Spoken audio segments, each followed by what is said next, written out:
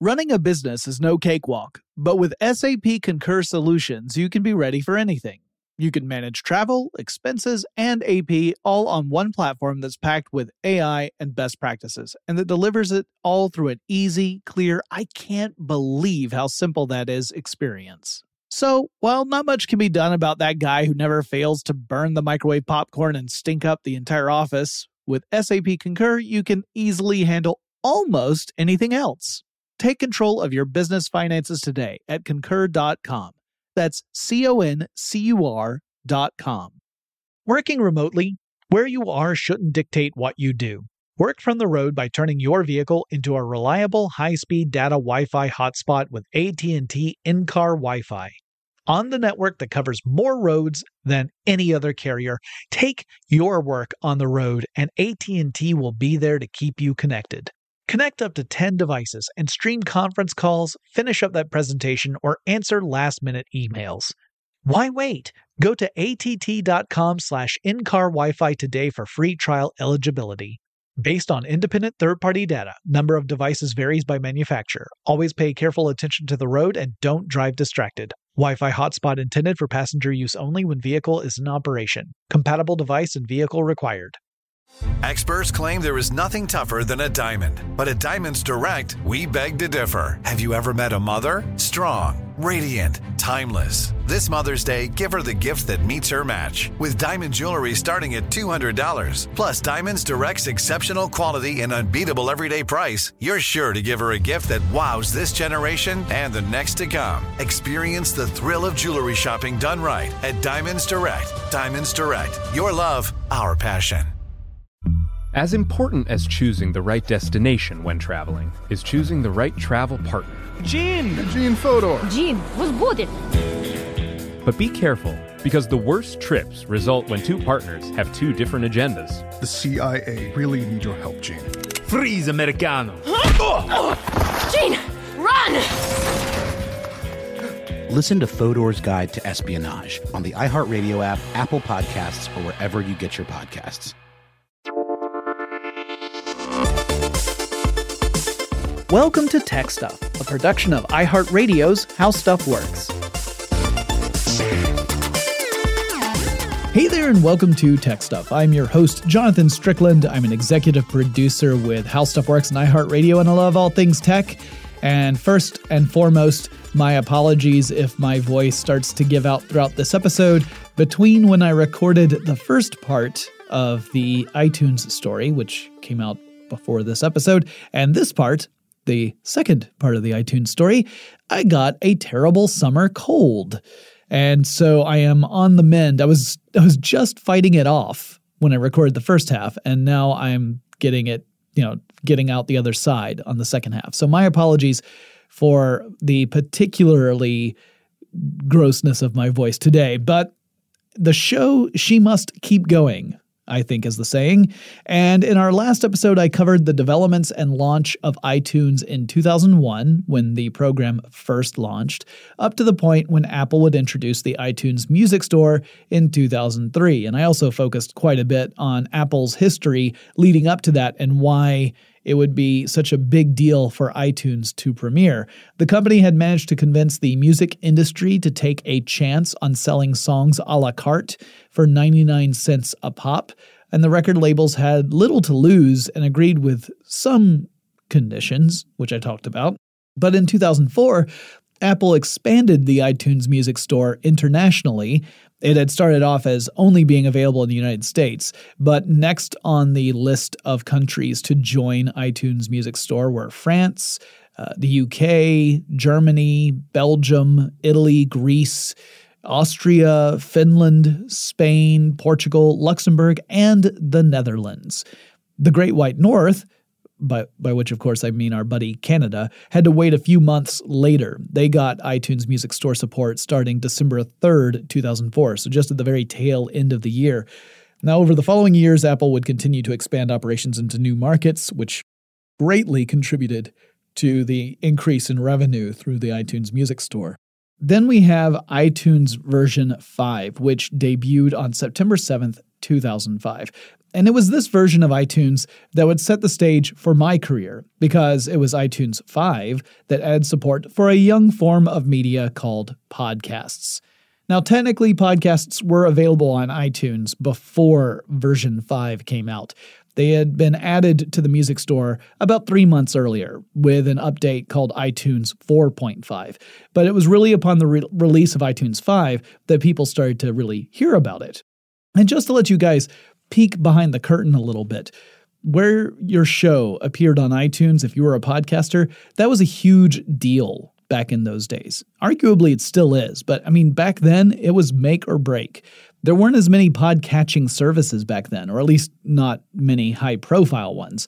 So getting your show featured on the podcast page of the iTunes Store could mean going from obscure to famous in very short order. To get featured, someone at Apple had to take notice of you, and it really helped if you happened to be really good. Which is why my colleagues Josh and Chuck, hosts of Stuff You Should Know, got featured on iTunes pretty early on, just a few months after they had launched Stuff You Should Know, and that propelled them to the spotlight, where they flourished. My show has appeared in the top 10 technology podcasts frequently over the years, sometimes even reaching number 1 on occasion. I remember taking a screenshot the first time that happened because I was chuffed to bits, so to speak. The algorithms to determine placement in the top 10 were never really entirely apparent, but it became clear that showing up on those pages really helped bring an audience to the show. Another feature introduced between versions 4 and 5, but really emphasized in 5, was Party Shuffle, which does not describe the type of dancing I do when I'm at a social gathering, although that would also be accurate. No, a Party Shuffle would create a shuffled playlist. So instead of keeping the next song a mystery, where you would have a song playing and you have no idea what's coming up next, the feature would actually take a list of songs and shuffle the order so that the user could actually still see the full list of songs. And that gave users the option of customizing a shuffled playlist and moving songs or even removing them completely from the queue. So you might have a nice list of songs and you think, I don't even know what order to play these in. So you could use Party Shuffle. It would automatically randomize the order of that list. And then you could look over it and make sure that it's still, seems like a good party mix. It's pretty handy if you're building a playlist for a party and if you don't want 6 slow jams playing back to back. Eventually, this feature would evolve into something else called iTunes DJ, but that's a slightly more complicated story that I might touch on a little later in this episode. Similarly, Apple had also introduced a service called AirTunes, which allowed users to stream audio from one Wi-Fi connected device running iTunes. So really, we're talking about a Mac computer, because this is really before the iPhone and iPod Touch eras. And then you could stream that to another Wi-Fi connected device. Around that same time, Apple also introduced a piece of hardware called the Airport Express.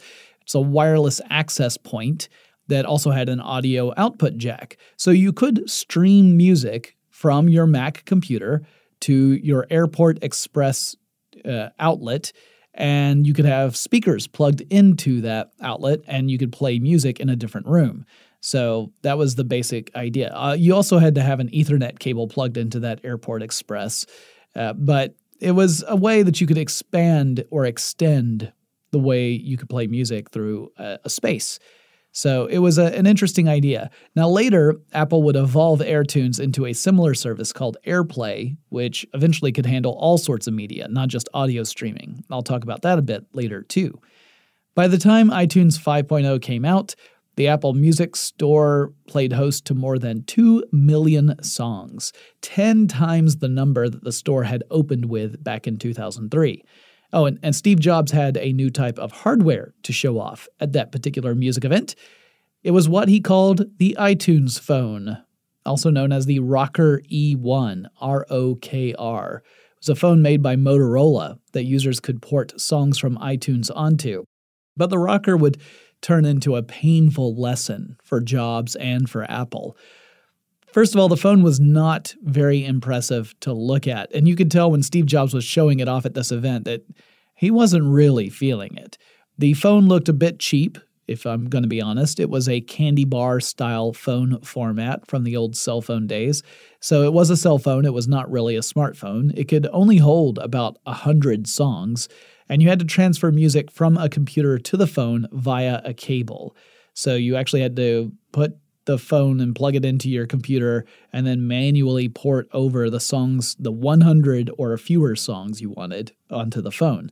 And it was only available on Singular Wireless, which meant that users would have to get locked into a contract with a specific provider if they wanted to use this technology. Also, during the demonstration itself, the phone simply refused to operate as it was supposed to, and Jobs got visibly irritated on stage. This presentation is still available for you to watch on YouTube if you want to. It's the music event from 2005. He tried to show how the phone could pick up right after you left off listening and was failing miserably, and made some comment akin to, well, if you can know what buttons to push, you can make it work. The iPod Nano, which Jobs also unveiled at that same event, fared much better. It was in line with Apple's aesthetic, plus it, worked. Jobs suspected that phones were going to be a big threat to the iPod business before long. He was absolutely right. Phones already had cameras in them and some rudimentary web browsers, though these were mostly text-based. And that was why he had agreed to work with another company to create the so-called iTunes phone in the first place. It's the only reason he agreed to it. But he saw that when things were outside his control, he couldn't expect them to measure up to his standards. So you could argue that the lackluster demonstration of the rocker in 2005 is what pushed Jobs to create a department within Apple to develop the iPhone in the first place. Although, surely the development process was already far enough along at that point. Now, according to numerous sources and Apple itself, version 5.0 had some bugs in it that caused issues for many users. The company issued a patch, but the full version of iTunes 6 wouldn't be far behind. It would release on October 12th, 2005, so essentially a little more than a month after version 5 came out. You have version 5 in September, version 6 in October. So version 5 added some features and made a few changes to the user interface, but version 6 had a bit more to offer, and that's when video would come to iTunes. Starting with version 6, users would be able to purchase music videos or episodes of certain television shows for the princely sum of $1.99. And it was a good idea, boosted by the fact that MTV, which had built itself on top of showing music videos, had started to drift away from videos in favor of other programming. They had shown a decreasing amount of music video content year over year for several years running by this point. So now users would be able to watch music videos on demand, purchasing them for a pretty low price and keeping them forever. One thing did put a bit of a monkey wrench into the works, and that was YouTube. So in the early days of YouTube, this is back when YouTube was first launching, users were uploading all sorts of stuff to the service. It was meant to be a place where people would put user-generated content up, whether it was home videos or sketches or whatever it might be. But in the early days of YouTube, it was mostly done by people who had no rights to the videos they were uploading. They were uploading stuff that didn't belong to them. It got YouTube in some pretty hot water from various studios out there, music studios, movie studios, TV studios. But that might have hurt music video sales on iTunes because you could find a lot of stuff on YouTube, though it wasn't guaranteed to stay up for long. The TV shows, however, were doing pretty well. The videos also included short films by Pixar, which had made several feature-length computer-animated films for Disney at that point, but had not yet officially joined with the Mouse House yet. And Steve Jobs, by the way, was a major shareholder in the company.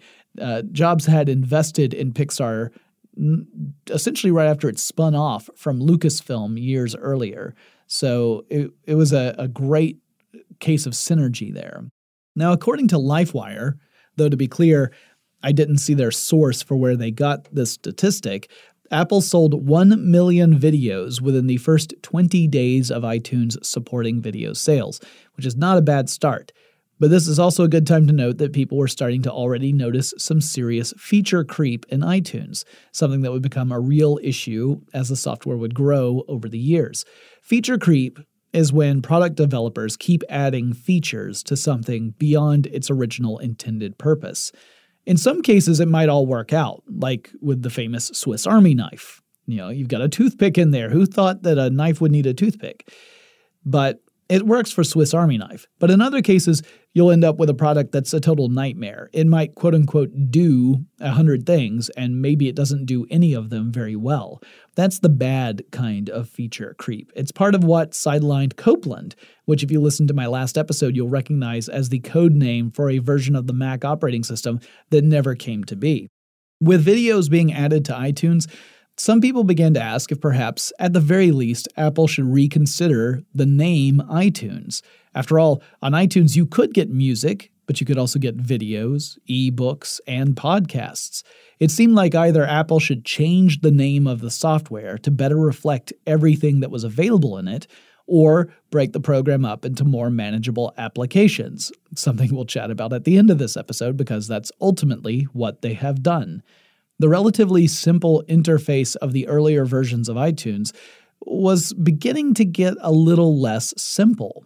For some reason, the company decided against either rebranding or restructuring iTunes, and not for the last time either. I'm not entirely certain what the logic was behind maintaining the iTunes name, because there were other instances where Apple didn't seem particularly reluctant to rebrand the service after they had changed it significantly. So I don't know what was special about this one. Still, beyond a few critics who felt that iTunes was starting to get a bit too bloated and messy, things were going really well, and it laid the groundwork for the next really big revision to the platform.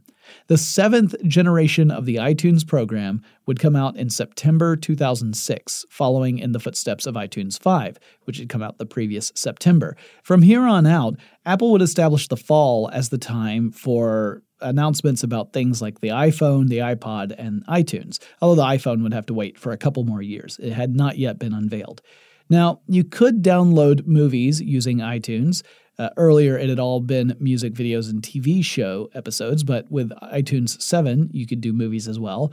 But that also added to the feature creep criticisms people had for the program.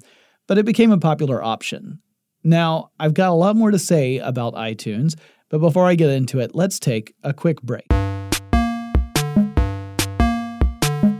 Running a business is no cakewalk. There is a ton to keep track of. Employees to keep happy, spending to control, travel to plan, and on top of it all, nobody knows exactly what the future holds. Your finance team always has to be ready to change. But with SAP Concur Solutions, you can be ready for anything. You can manage travel, expenses, and AP all on one platform that's packed with AI and best practices, and that delivers it all through an easy, clear, I can't believe how simple that is experience. And you can finally say goodbye to the costly mistakes and risks that come from manual work and spreadsheets. So, while not much can be done about that guy who never fails to burn the microwave popcorn and stink up the entire office, with SAP Concur, you can easily handle almost anything else. Take control of your business finances today at Concur.com. That's CONCUR.com. Working remotely, where you are shouldn't dictate what you do. Work from the road by turning your vehicle into a reliable high-speed data Wi-Fi hotspot with AT&T in-car Wi-Fi. On the network that covers more roads than any other carrier, take your work on the road and AT&T will be there to keep you connected. Connect up to 10 devices and stream conference calls, finish up that presentation, or answer last-minute emails. Why wait? Go to att.com/in-car Wi-Fi today for free trial eligibility. Based on independent third-party data, number of devices varies by manufacturer. Always pay careful attention to the road and don't drive distracted. Wi-Fi hotspot intended for passenger use only when vehicle is in operation. Compatible device and vehicle required. As important as choosing the right destination when traveling is choosing the right travel partner. Eugene Fodor. Gene, was будет? Much of the joy you will find on the road comes from the person you share it with. So you write the books, Gene, and Vlastar runs the business. I understand now. It is a wise man who marries a wiser woman. But be careful and choose your travel partner well, because the worst trips result when two partners have two different agendas. Get down! I'm not stupid, Gene. Something is going on, and it's high time you tell me the truth. Freeze, Americano! Gene, run! So travel before it's too late. Your money will return. Your time won't. and we're all too quickly approaching that final destination. Listen to Fodor's Guide to Espionage on the iHeartRadio app, Apple Podcasts, or wherever you get your podcasts. Hi there, I'm Bob Pittman, Chairman and CEO of iHeartMedia. I'm excited to announce a new season of my podcast, Math and Magic, Stories from the Frontiers of Marketing. Our guests this season remind us to embrace change and fearlessly look toward the future. Like Andrew Jarecki, award-winning filmmaker and creator of Moviefone. The studios didn't really control the theaters didn't control the studios. And I thought, well, there's a window in here where I could make things easier for the consumer and also make something that would be very useful for the industry. Or Kellen Kenny, Chief Marketing and Growth Officer at AT&T, who installed fiber in customers' houses rather than leading from afar. It is so crucial that you spend time with the customers. That is the best lesson. In these exciting times, we're looking to the math, the strategy and analytics, and the magic, the creative spark, more than ever. Listen to a brand new season of Math and Magic on our very own iHeartRadio app, Apple Podcast, or wherever you get your podcast. One thing that iTunes 7 would add to the experience was a user interface upgrade in the form of CoverFlow. And this wasn't actually an Apple invention. Much like iTunes itself, it was something that they had seen from a different developer and then acquired it. It was the work of an artist named Andrew Coulter Enright, who came up with the idea of representing files in a visual way in which you could flip back and forth through them like a slideshow. And Apple would acquire CoverFlow and then implemented it in iTunes 7.0 so that users could browse through their music collection by album cover, sort of as if they were standing at a shelf, thumbing through all their record albums. So you can kind of get the visual appeal, although as I understand it, very few iTunes users typically talked a lot about using it because it could be a little bit of a hassle. I don't know. That's anecdotal. Like, I don't know if Apple ever gathered any information about it. I do know that it wouldn't hold on to CoverFlow forever. And later on, Apple would be involved in a patent infringement lawsuit against Mirror World Technologies, and later the parent company for the Mirror World Technologies, which was Network One. And it was all about CoverFlow. At the heart of the matter was a patent that described a system that organized documents in a stream chronologically, similar to the way that CoverFlow worked. But the patent dated all the way back to 1999, so it definitely predated the iTunes version of CoverFlow. While the court case went back and forth in favor of either one party or the other as it was making its way through the court system, getting appealed and pushed to higher and higher courts, the two parties would eventually agree to a settlement that gave Apple a full license to use the technology, and eventually Apple would phase out CoverFlow because, again, while it was really flashy, it was not necessarily the most practical user interface. Other features that joined the iTunes family with 7.0 included gapless playback. This is pretty much what the name suggests. It's playback of multiple tracks with no gaps between the songs. Now, that isn't that big a deal between songs that have clear endings and beginnings, but on some albums, one track is supposed to flow directly into the beginning of the next track, and a gap between the two breaks up the listening experience. If you want an example of this, you should check out the songs This Beat Goes On and Switchin' to Glide by The Kings, which is one of my favorite transitions between songs. But obviously there are tons of examples out there in music, particularly on concept albums, where a song will flow directly into the next one. So gapless helped out a lot that way. iTunes 7 would remain the standard version for 2 years, with iTunes 8 premiering in 2008. So this was unusual because typically Apple was updating iTunes at least annually, if not more than once a year, because iTunes 5 and 6 both appeared just within a month of each other. But between 2006 and 2008, when iTunes 7 was the standard, Apple would have another big product announcement, which was, of course, the iPhone. At Macworld 2007, Steve Jobs got up on stage to introduce the iPhone, what he called a revolutionary product that changes everything. And that's exactly what the iPhone turned out to be. The sleek design, intuitive interface, and Apple's software blew away the admittedly biased crowd of Mac fans in the audience. It would be 6 months before the phone came to market, but Apple clearly already had a hit on its hands before even getting into the stores. And iTunes would play a big part with the iPhone. And the iPhone would play a large part of why iTunes is now going away in 2019. At the event, Jobs explained that iPhone users would sync their phones with their computers through iTunes, just like they would with an iPod. He made the case that people were already used to this idea, as the company was getting ready to sell its 100th million iPod in 2007. So from the start, iTunes and the iPhone were linked, both metaphorically and frequently physically. The original iPhone couldn't sync up with a user's account over the air. Users would have to place their phone in a docking station attached to their computer, and the phone would sync up using iTunes. So you could make easy changes on your computer and then sync it to your phone rather than having to go through your phone settings and change things that way. This added yet more features to iTunes, technically in version 7.3. That was the first version of iTunes to have iPhone support. Version 7.4 would add support for another new Apple product, the iPod Touch, which for those who might not be familiar was sort of an iPhone without the phone part.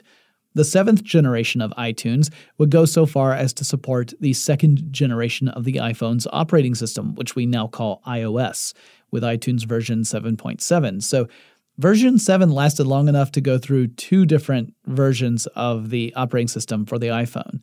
In 2008, Apple finally released a full new version of iTunes with iTunes 8, and in this update, the company included a feature called iTunes Genius, which would generate a playlist based off a song the user selected. Genius would actually consult massive amounts of data in order to do this. And here's what was going on from a very high level.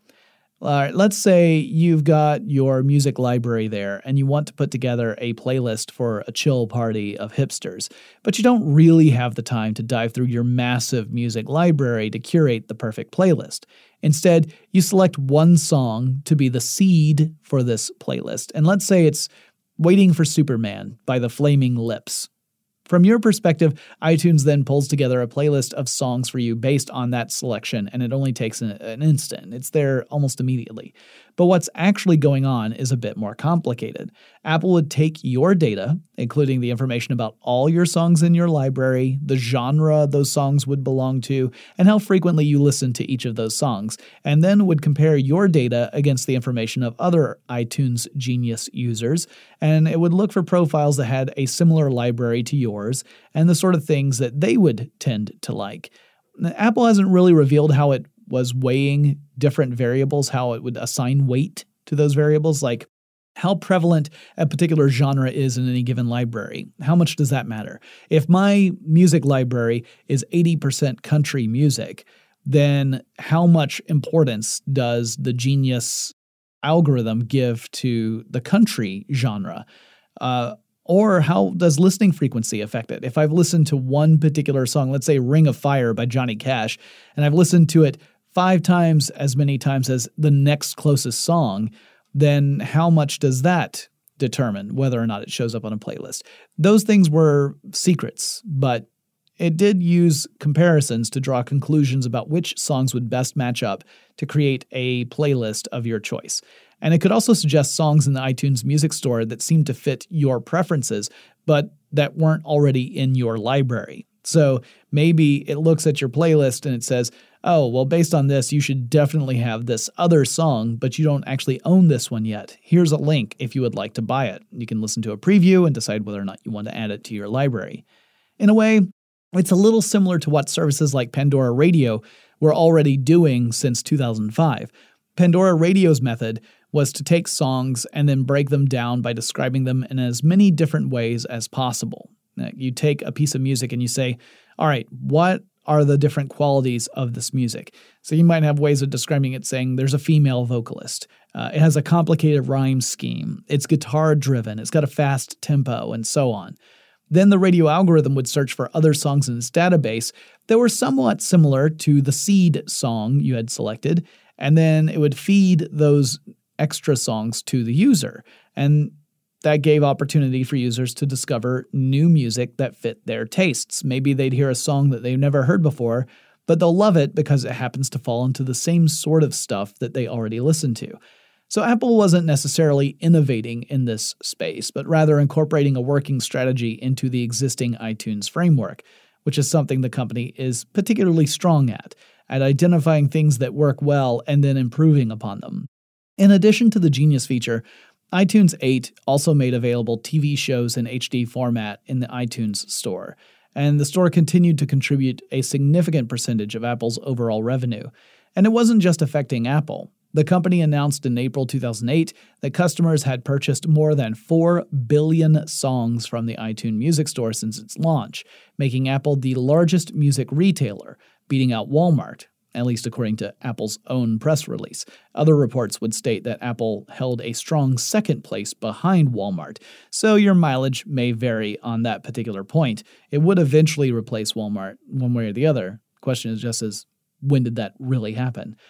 And the pace was picking up. It was 4 billion songs when the company made this announcement in April of that year, but then in June, just a few months later, the company reported that the number of songs sold now topped more than 5 billion, which is incredible. It's an amazing achievement to have gone from 4 to 5 billion in just a couple of months. The closest competitor online with Apple in the music department at that time was Amazon, which had only been selling digital music downloads for about 9 months when Apple hit that 5 billion songs sold milestone. Amazon sales were about a tenth of Apple's, but it is fair to point out that Apple had been in the business for 5 years at that point, and Amazon had just gotten started. Business was going really well. In fact, it was enough to get discussions going in various state governments in the US about the prospect of taxing iTunes digital downloads. The concept faced a lot of opposition, particularly in California.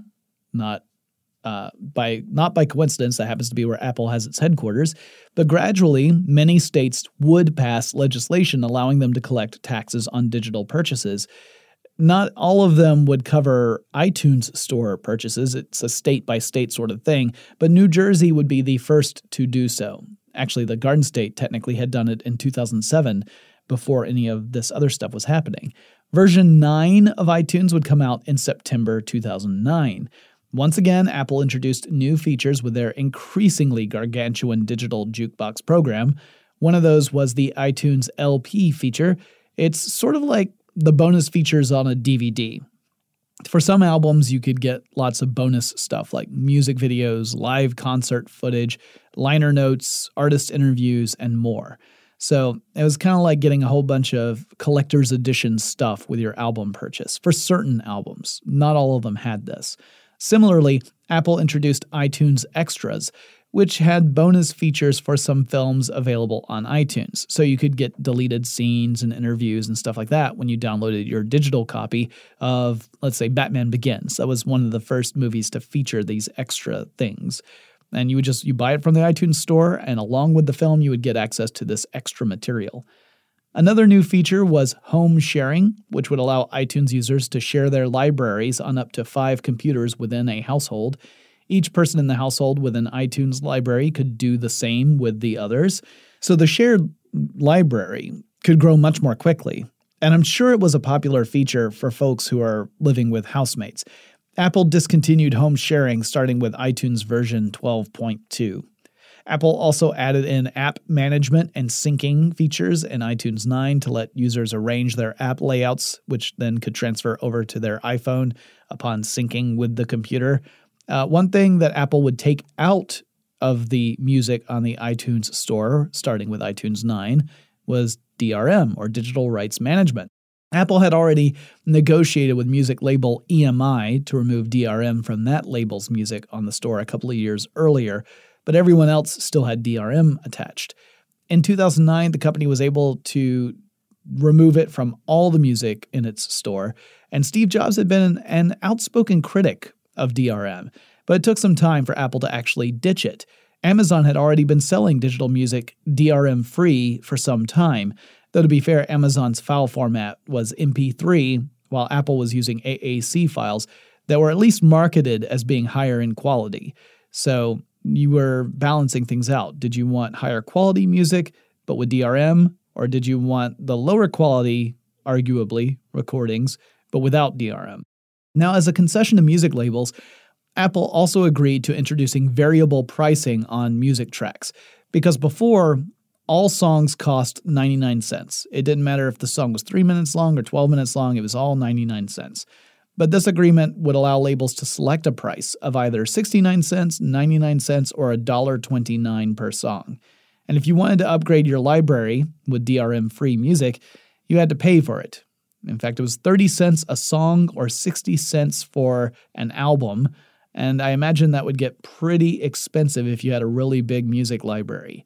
Later, this would be replaced by a service called iTunes Match, which I'll talk about a little later in this podcast. First, I'm going to go and drink a nice big cup of tea, and we'll be right back after this break. Running a business is no cakewalk. There is a ton to keep track of. Employees to keep happy, spending to control, travel to plan, and on top of it all, nobody knows exactly what the future holds.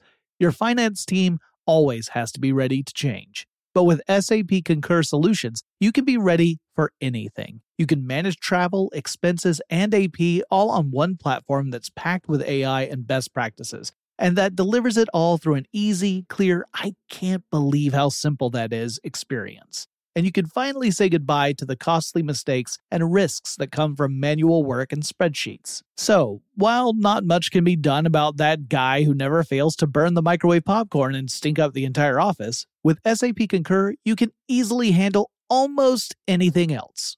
Take control of your business finances today at Concur.com. That's CONCUR.com.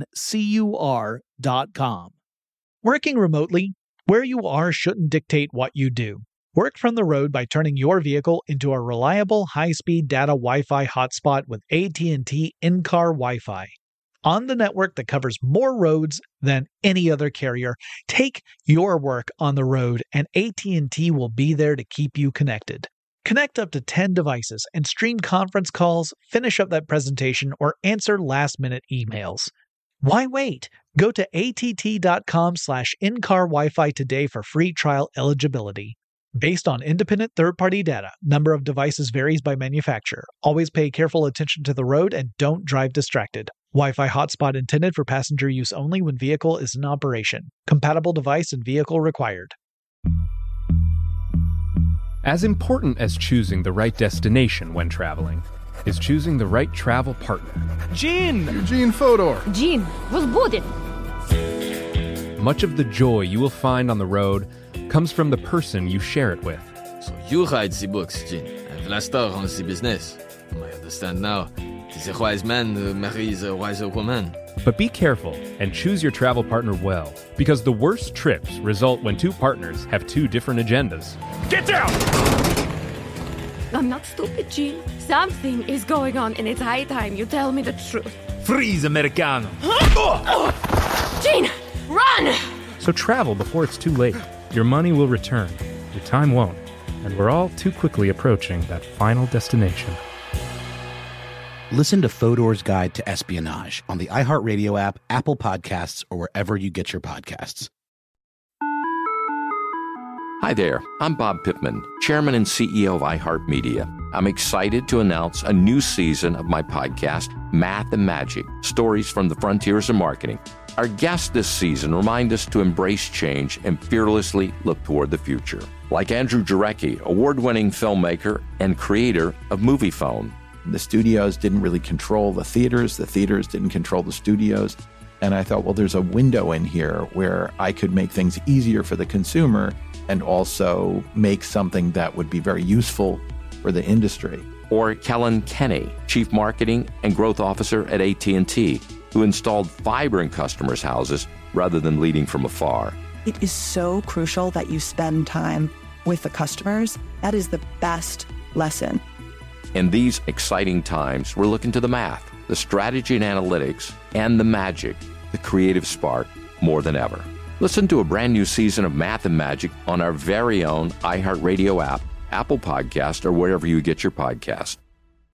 Running a business is no cakewalk. There is a ton to keep track of. Employees to keep happy, spending to control, travel to plan, and on top of it all, nobody knows exactly what the future holds. Your finance team always has to be ready to change. But with SAP Concur Solutions, you can be ready for anything. You can manage travel, expenses, and AP all on one platform that's packed with AI and best practices, and that delivers it all through an easy, clear, I can't believe how simple that is experience. And you can finally say goodbye to the costly mistakes and risks that come from manual work and spreadsheets. So, while not much can be done about that guy who never fails to burn the microwave popcorn and stink up the entire office, with SAP Concur, you can easily handle almost anything else. Take control of your business finances today at Concur.com. That's CONCUR.com. Working remotely, where you are shouldn't dictate what you do. Work from the road by turning your vehicle into a reliable high-speed data Wi-Fi hotspot with AT&T in-car Wi-Fi. On the network that covers more roads than any other carrier, take your work on the road and AT&T will be there to keep you connected. Connect up to 10 devices and stream conference calls, finish up that presentation, or answer last-minute emails. Why wait? Go to att.com/in-car Wi-Fi today for free trial eligibility. Based on independent third-party data, number of devices varies by manufacturer. Always pay careful attention to the road and don't drive distracted. Wi-Fi hotspot intended for passenger use only when vehicle is in operation. Compatible device and vehicle required. As important as choosing the right destination when traveling is choosing the right travel partner. Eugene Fodor. Gene, возбудит. Much of the joy you will find on the road comes from the person you share it with. So you write the books, Gene, and Vlastar runs the business. I understand now. The wise man marries a wiser woman. But be careful and choose your travel partner well, because the worst trips result when two partners have two different agendas. Get down! I'm not stupid, Gene. Something is going on, and it's high time you tell me the truth. Freeze, Americano! Gene, run! So travel before it's too late. Your money will return, your time won't, and we're all too quickly approaching that final destination. Listen to Fodor's Guide to Espionage on the iHeartRadio app, Apple Podcasts, or wherever you get your podcasts. Hi there, I'm Bob Pittman, Chairman and CEO of iHeartMedia. I'm excited to announce a new season of my podcast, Math and Magic, Stories from the Frontiers of Marketing. Our guests this season remind us to embrace change and fearlessly look toward the future. Like Andrew Jarecki, award-winning filmmaker and creator of Moviefone. The studios didn't really control the theaters didn't control the studios. And I thought, well, there's a window in here where I could make things easier for the consumer and also make something that would be very useful for the industry. Or Kellen Kenny, Chief Marketing and Growth Officer at AT&T, who installed fiber in customers' houses rather than leading from afar. It is so crucial that you spend time with the customers. That is the best lesson. In these exciting times, we're looking to the math, the strategy and analytics, and the magic, the creative spark, more than ever. Listen to a brand new season of Math and Magic on our very own iHeartRadio app, Apple Podcast, or wherever you get your podcast. All right, we're in the home stretch. So iTunes had been criticized for a long time for the fact that it was getting too big and unwieldy to be useful, particularly for Windows users.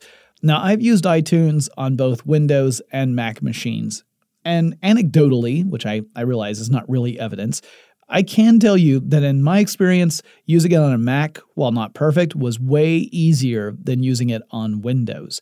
And anyone who has had iTunes installed knows how it can place a really big demand on computer resources. But things were about to get even more messy. With iTunes 10, the last version to release during Steve Jobs' lifetime, he would pass away in 2011, the flagship app from Apple got a bit of a makeover. Until version 10, the logo for iTunes was a CD with a pair of eighth notes on it. After all, back when the first version of iTunes came out, that's the narrative Apple relied upon. The idea was that users would rip music from their store-bought CDs and create a digital jukebox on their Mac computers. But the CD was a bit of an outdated symbol by this point, and the updated logo was a simple pair of musical eighth notes on a circular blue background. There was no more CD in the background. But the feature that got a lot of attention, and most of it was not really positive, was the addition of a new social networking element in the iTunes program called Ping.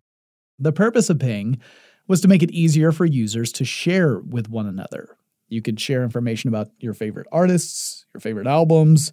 You could share your thoughts about live shows you had attended. You could also view concert listings in your area, and you could indicate which shows you hoped to go see. The idea was to extend iTunes out to be a more social experience among users, that people like to talk about their music collections and find out what their friends are listening to and find out what their artists that they love, what they're listening to. And in fact, you could do that with Ping. At least in theory, you could follow artists. And the artists were encouraged to post to the social platform and share information about their experiences and what sort of music they enjoyed. So in theory, it was all a pretty decent idea. Apple would encourage discoverability, it would bring more value to the experience of using iTunes, and ultimately it would help sell more tracks to users because you would encounter new music, or you'd find out that your favorite artist happens to be a big fan of this obscure artist, and you think, well, that's got to be interesting, and you go out and you buy out all of their stuff. There was one big problem. Nobody was using Ping. At least not enough people to justify continuing the service. So why did Ping fail? One big reason might have to do with another social platform, everybody's favorite monopoly, Facebook. The rumor was that Apple had originally included Facebook interoperability in Ping. Users would be able to share their Ping activity directly to their Facebook pages. And that made sense because everybody was already over at Facebook. That's where all your friends already were. So this would help attract people who weren't using Ping, but who were on Facebook, and then they would see this service and the notifications and think, oh, I should check that out. But before Ping could even launch, something changed. And the story I've heard most frequently is that Facebook pulled support from the app, that this was a decision on Facebook's point, not on Apple's, and that it was possibly in an effort to avoid helping give a boost up to a potential competitor. So you could argue it was an anti-competitive move. Ping failed to gain any real traction and didn't survive to make it to iTunes 11, which launched in 2012. So was it a terrible experience? Well, I can't say from a personal perspective, as I actually never used it. I never really heard anyone bash it, but at the same time, I never heard anyone say anything positive about it either. It just sort of was, and then it really wasn't. In addition to Ping, iTunes 10 would introduce AirPlay. That's the updated version of the earlier feature called AirTunes that I mentioned. With AirTunes, users could stream music from their iTunes PC to another Wi-Fi connected device on their network. AirPlay would work very much the same way, except it would eventually include video media. Apple also had more products that were compatible with AirPlay at this point, so they were able to sell those as well. The third thing that iTunes 10 introduced, though it would only be fully implemented in iTunes 11, was iTunes Match. I also mentioned this earlier. So this service was to address the fact that we were shifting away from having a centralized personal computer as the hub for all our entertainment. Back when iTunes launched in 2001, that was how things worked. You would have your Mac computer, you probably have just the one Mac computer, and you would have it act as the home for all your digital media. And in those early days, that was pretty much just music, or maybe audiobooks as well. If you wanted to burn a CD or load songs onto an MP3 player, you would do it by using that machine. You would burn CDs in that machine's CD burner. You would connect your MP3 player to that machine. Everything was centralized to that one gadget. But by 2011, things were different. Now with cloud services and cloud storage, we could have all our stuff living on computers that are out on the internet somewhere. Sure, it wasn't sitting on our computer at home, unless we chose to download everything. But the flip side was that if we were using any device to access our cloud account, we'd get access to all of that content. So if I got a brand new phone, I wouldn't have to sync it with my home computer and slowly port over my entire music collection, or go through and figure out which songs I wanted and which ones I didn't. I could just access my library of music in the cloud. Anyway, iTunes Match is a sort of a solution to a practical problem. See, if you had purchased your music straight from the iTunes Music Store, Apple knew about it, and those songs would automatically be in your cloud library because Apple had a record of you buying them. But what if you had ripped songs from a CD, and then you had them in your library that way? Or what if you had downloaded from some other source, like Bandcamp or something? And what if, and I know this is scandalous, but what if you had pirated music? Well, iTunes Match would scan all the music in your iTunes library, and it would look for matches in the Apple database. When it found matches, it would be the matched version that would join your cloud library. Not only that, the version of the matched songs in the cloud would be encoded to a high-quality 256 kilobits per second AAC file, and they would be DRM-free. So let's say you had bought a song in the early days of the iTunes Music Store. It would have been encoded at 128 kilobits per second, so lower bitrate, and it would have also had DRM on it. Your cloud version would be higher quality and DRM-free, so you could end up with songs that actually sounded better than the ones that were on your physical hard drive when you enabled iTunes Match. For those songs that were in your library, but were not in the Apple database. In other words, Apple did not have the rights to that music. They scan their database, they say, well, we don't offer this track. You got it some other way. It would then upload those songs and only those songs from your computer to your cloud library. That would help guarantee that users would have access to their full library of music, but also cut down on the data transfer requirements to make it happen. You don't have to upload everything, just the songs that Apple doesn't already have. The service is subscription-based, and it launched at about $25 per year. If your subscription were to lapse, you would lose access to those songs, though they would still be on whatever hard drive they were stored on, and Apple would allow users to download their cloud library to a Mac or PC, so you could create a backup first before allowing your subscription to end, and you would end up with the higher quality versions of your songs, at least for the ones that Apple actually had copies of. Steve Jobs gave that presentation about iTunes Match, but not long after that, he would pass away. And his passing was felt by the entire industry, not just at Apple. And many people were wondering how the company would carry on without the iconic leader at the helm. One thing that shook up the company in 2011, besides the death of their founder, was a report from The Telegraph that a security vulnerability in iTunes had given a British company the opportunity to create software that exploited that vulnerability. The company, called Gamma International, created what appeared to be a software update to iTunes, like a security update. But in fact, it was essentially malware that would hack the person's iTunes account. The Telegraph reported that Apple had been aware of this vulnerability since 2008, but had failed to patch it until 2011, so that wasn't great news. In 2012, Apple introduced iTunes 11, and boy, did this stir up a hornet's nest. They paired that announcement with announcements about the iPhone 5 and the iOS version 6 that came out that same year. But this version of iTunes featured a brand new interface, overhauling the way iTunes had looked for ages. It also got rid of a navigation bar that had been part of iTunes for years, which frustrated a lot of users. People really didn't like the way this change made it more difficult for them to navigate through their collections and to go from things like music to TV to podcasts.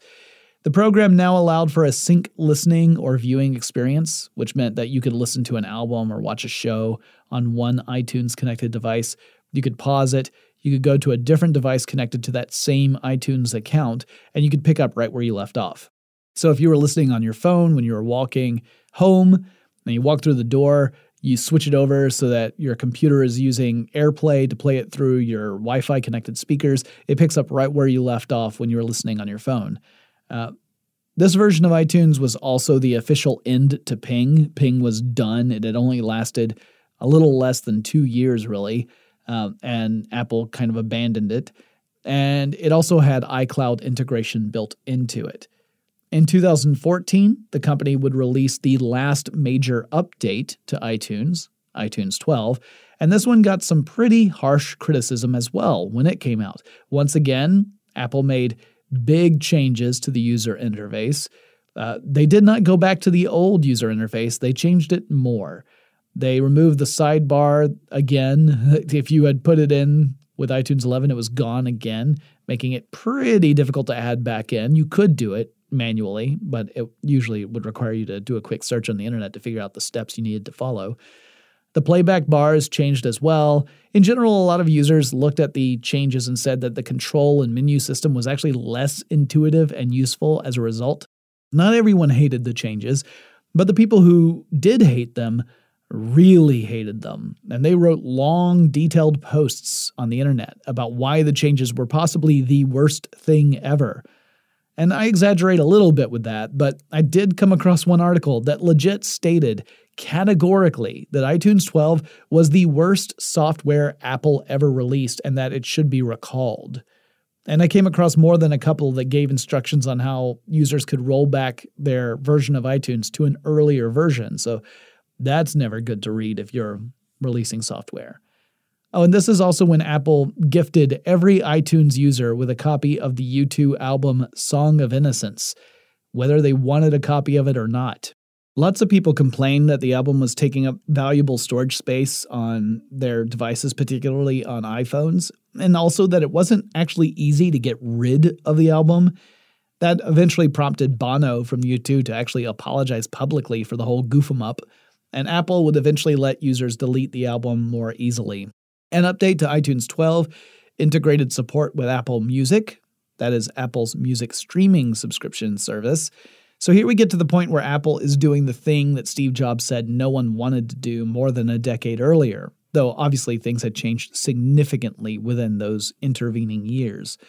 So for $10 a month, you could sign up and listen to music streaming on demand from Apple's entire database.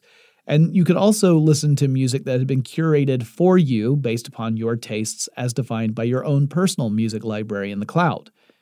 And that is how it works today. So from 2014 to 2019, iTunes 12 would continue to grow and add more support for features like Apple Music. But the behemoth was really out of control. It was impossible to deny that the software had grown too large, and that trying to keep the same aesthetic across multiple windows owned and operated by different teams within Apple seemed like a fool's errand.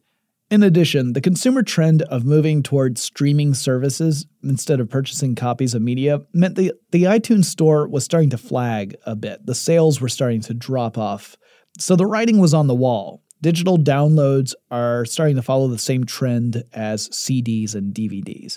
So it made more sense for Apple to discontinue iTunes and focus on breaking up those services into 3 dedicated apps, which is what we're getting now. The successors to iTunes are the apps Apple Music, Apple TV, and Apple Podcasts, very similar to what is already on iOS devices. The company has assured customers that their music libraries will remain intact during this transition. All music purchased or transferred to iTunes will be in the Apple Music app, including playlists, so none of that is going away. Movies and TV shows will similarly be available on the Apple TV app. The podcasts you subscribe to will be on, surprise, surprise, the Apple Podcast app, and audiobooks will actually move over to the Apple Books app, so everything is getting split up. To interface between a computer and iOS device, like the iPhone or iPad, will now require you to use the Mac Finder to do that. So you wouldn't use iTunes anymore. Mac Finder is now the overlaying application you use to synchronize between a device and a computer. The next version of macOS, Catalina, will have no support for iTunes. So this is Apple getting users prepared for a big change. Now, personally, I think this is the right move, though it's got the potential to be really confusing for existing iTunes customers who use Mac computers. There are a lot of questions being asked, and to Apple's credit, the company is answering them over time, but I think it's hard to defend a piece of software that grew so far beyond its original purpose. As for iTunes on Windows, there are no specific plans from the company as of the recording of this podcast to discontinue it. I don't know if they'll continue to support it, but there are no plans on it going away. Also, the store element will still be there in the individual apps. You'll still be able to shop for stuff and download stuff if you want to, although a lot more people are now just streaming things and not bothering to buy them at all. I know that's how I am. I can't remember the last album I bought. It might have been the soundtrack to Hadestown. I did buy that one because it was so incredible. But beyond that, I mean, that was like a one-off special thing. I usually end up streaming stuff because that's just convenient, and I'm almost always somewhere where there's an internet connection. The only times when I regret going that route are when I'm on an airplane and I can't connect to Wi-Fi. And then I regret not having downloaded more stuff to my devices. But that's a rare case. Otherwise, I'm just streaming everything just like everybody else. So Apple was making a move that makes a lot of sense. You can't really fault the company for doing it. It is weird to see an app that has been around for half my life now going away, but at the same time, I'm not feeling particularly sad about it. iTunes and I have always had a love-hate relationship. I loved being able to synchronize between a device and a computer and get all that stuff on an MP3 player. I hated just about everything else with iTunes. I loved getting my show featured on iTunes. That was always wonderful. It was very flattering, and it definitely helped bring listeners to the show. For that, I'm always thankful. But when I was using iTunes, I never felt like it was the easiest to navigate around, particularly from version to version, where things would change so dramatically, where you have to relearn where everything is in order to get stuff done. It's interesting that the same company that could make such an intuitive user interface with the iOS devices also made a desktop application that got progressively more difficult to use, at least for me. Then again, I'm also old, so new things confuse me more and more every year. All right, well, that wraps up this set of episodes about iTunes. I plan on doing an update about how stuff works in the next episode because I got a listener request for it. And it's been a couple of years since I talked about how stuff works. And you guys might be curious to know what's been going on and how things have changed. You know, I say that I'm an executive producer with How Stuff Works and iHeartRadio, but what does that actually mean?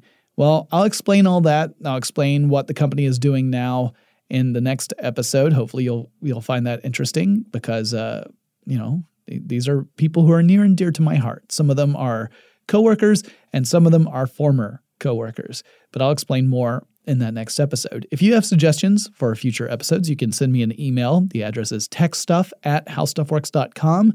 You can drop on by our website. That's techstuffpodcast.com. You'll find an archive of all of our past shows there.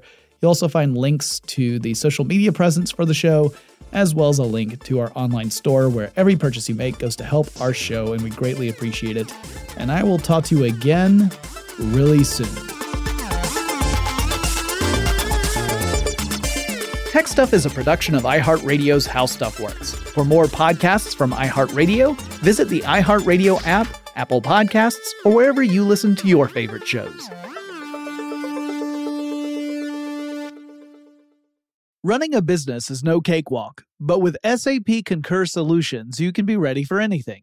You can manage travel, expenses, and AP all on one platform that's packed with AI and best practices, and that delivers it all through an easy, clear, I can't believe how simple that is experience. So, while not much can be done about that guy who never fails to burn the microwave popcorn and stink up the entire office, with SAP Concur, you can easily handle almost anything else. Take control of your business finances today at concur.com. That's CONCUR.com. As important as choosing the right destination when traveling is choosing the right travel partner. Eugene Fodor. Gene was good. But be careful, because the worst trips result when two partners have two different agendas. The CIA really need your help, Gene. Freeze, Americano. Gene, run! Listen to Fodor's Guide to Espionage on the iHeartRadio app, Apple Podcasts, or wherever you get your podcasts. It's brand new, Season 2. I'm Marissa Thalberg. And I'm Stephen Wolf Pereira. And we're excited to be back having bigger, bolder, and always real conversations. Straight from the C-suite front lines of marketing, media, and more. We have great friends joining from people you may know, like Wilmer Valderrama and Bobby Burke. And people you'll want to know. So grab a coffee or, hey, even an Aperol Spritz and come join us on America's #1 podcast network, iHeart. Listen to brand new on the iHeartRadio app, Apple Podcasts, or wherever you get your podcasts. If you want to level up your marketing and business knowledge, look no further than the Marketing School podcast, hosted by Neil Patel and yours truly, Eric Su. It is the #1 marketing podcast on Apple and number 15 on business in the United States. Now, if you want to listen to interesting conversations with operators that have been there, done that, also with other interesting guests, then listen to Marketing School every weekday on the iHeartRadio app, Apple Podcasts, or wherever you get your podcasts.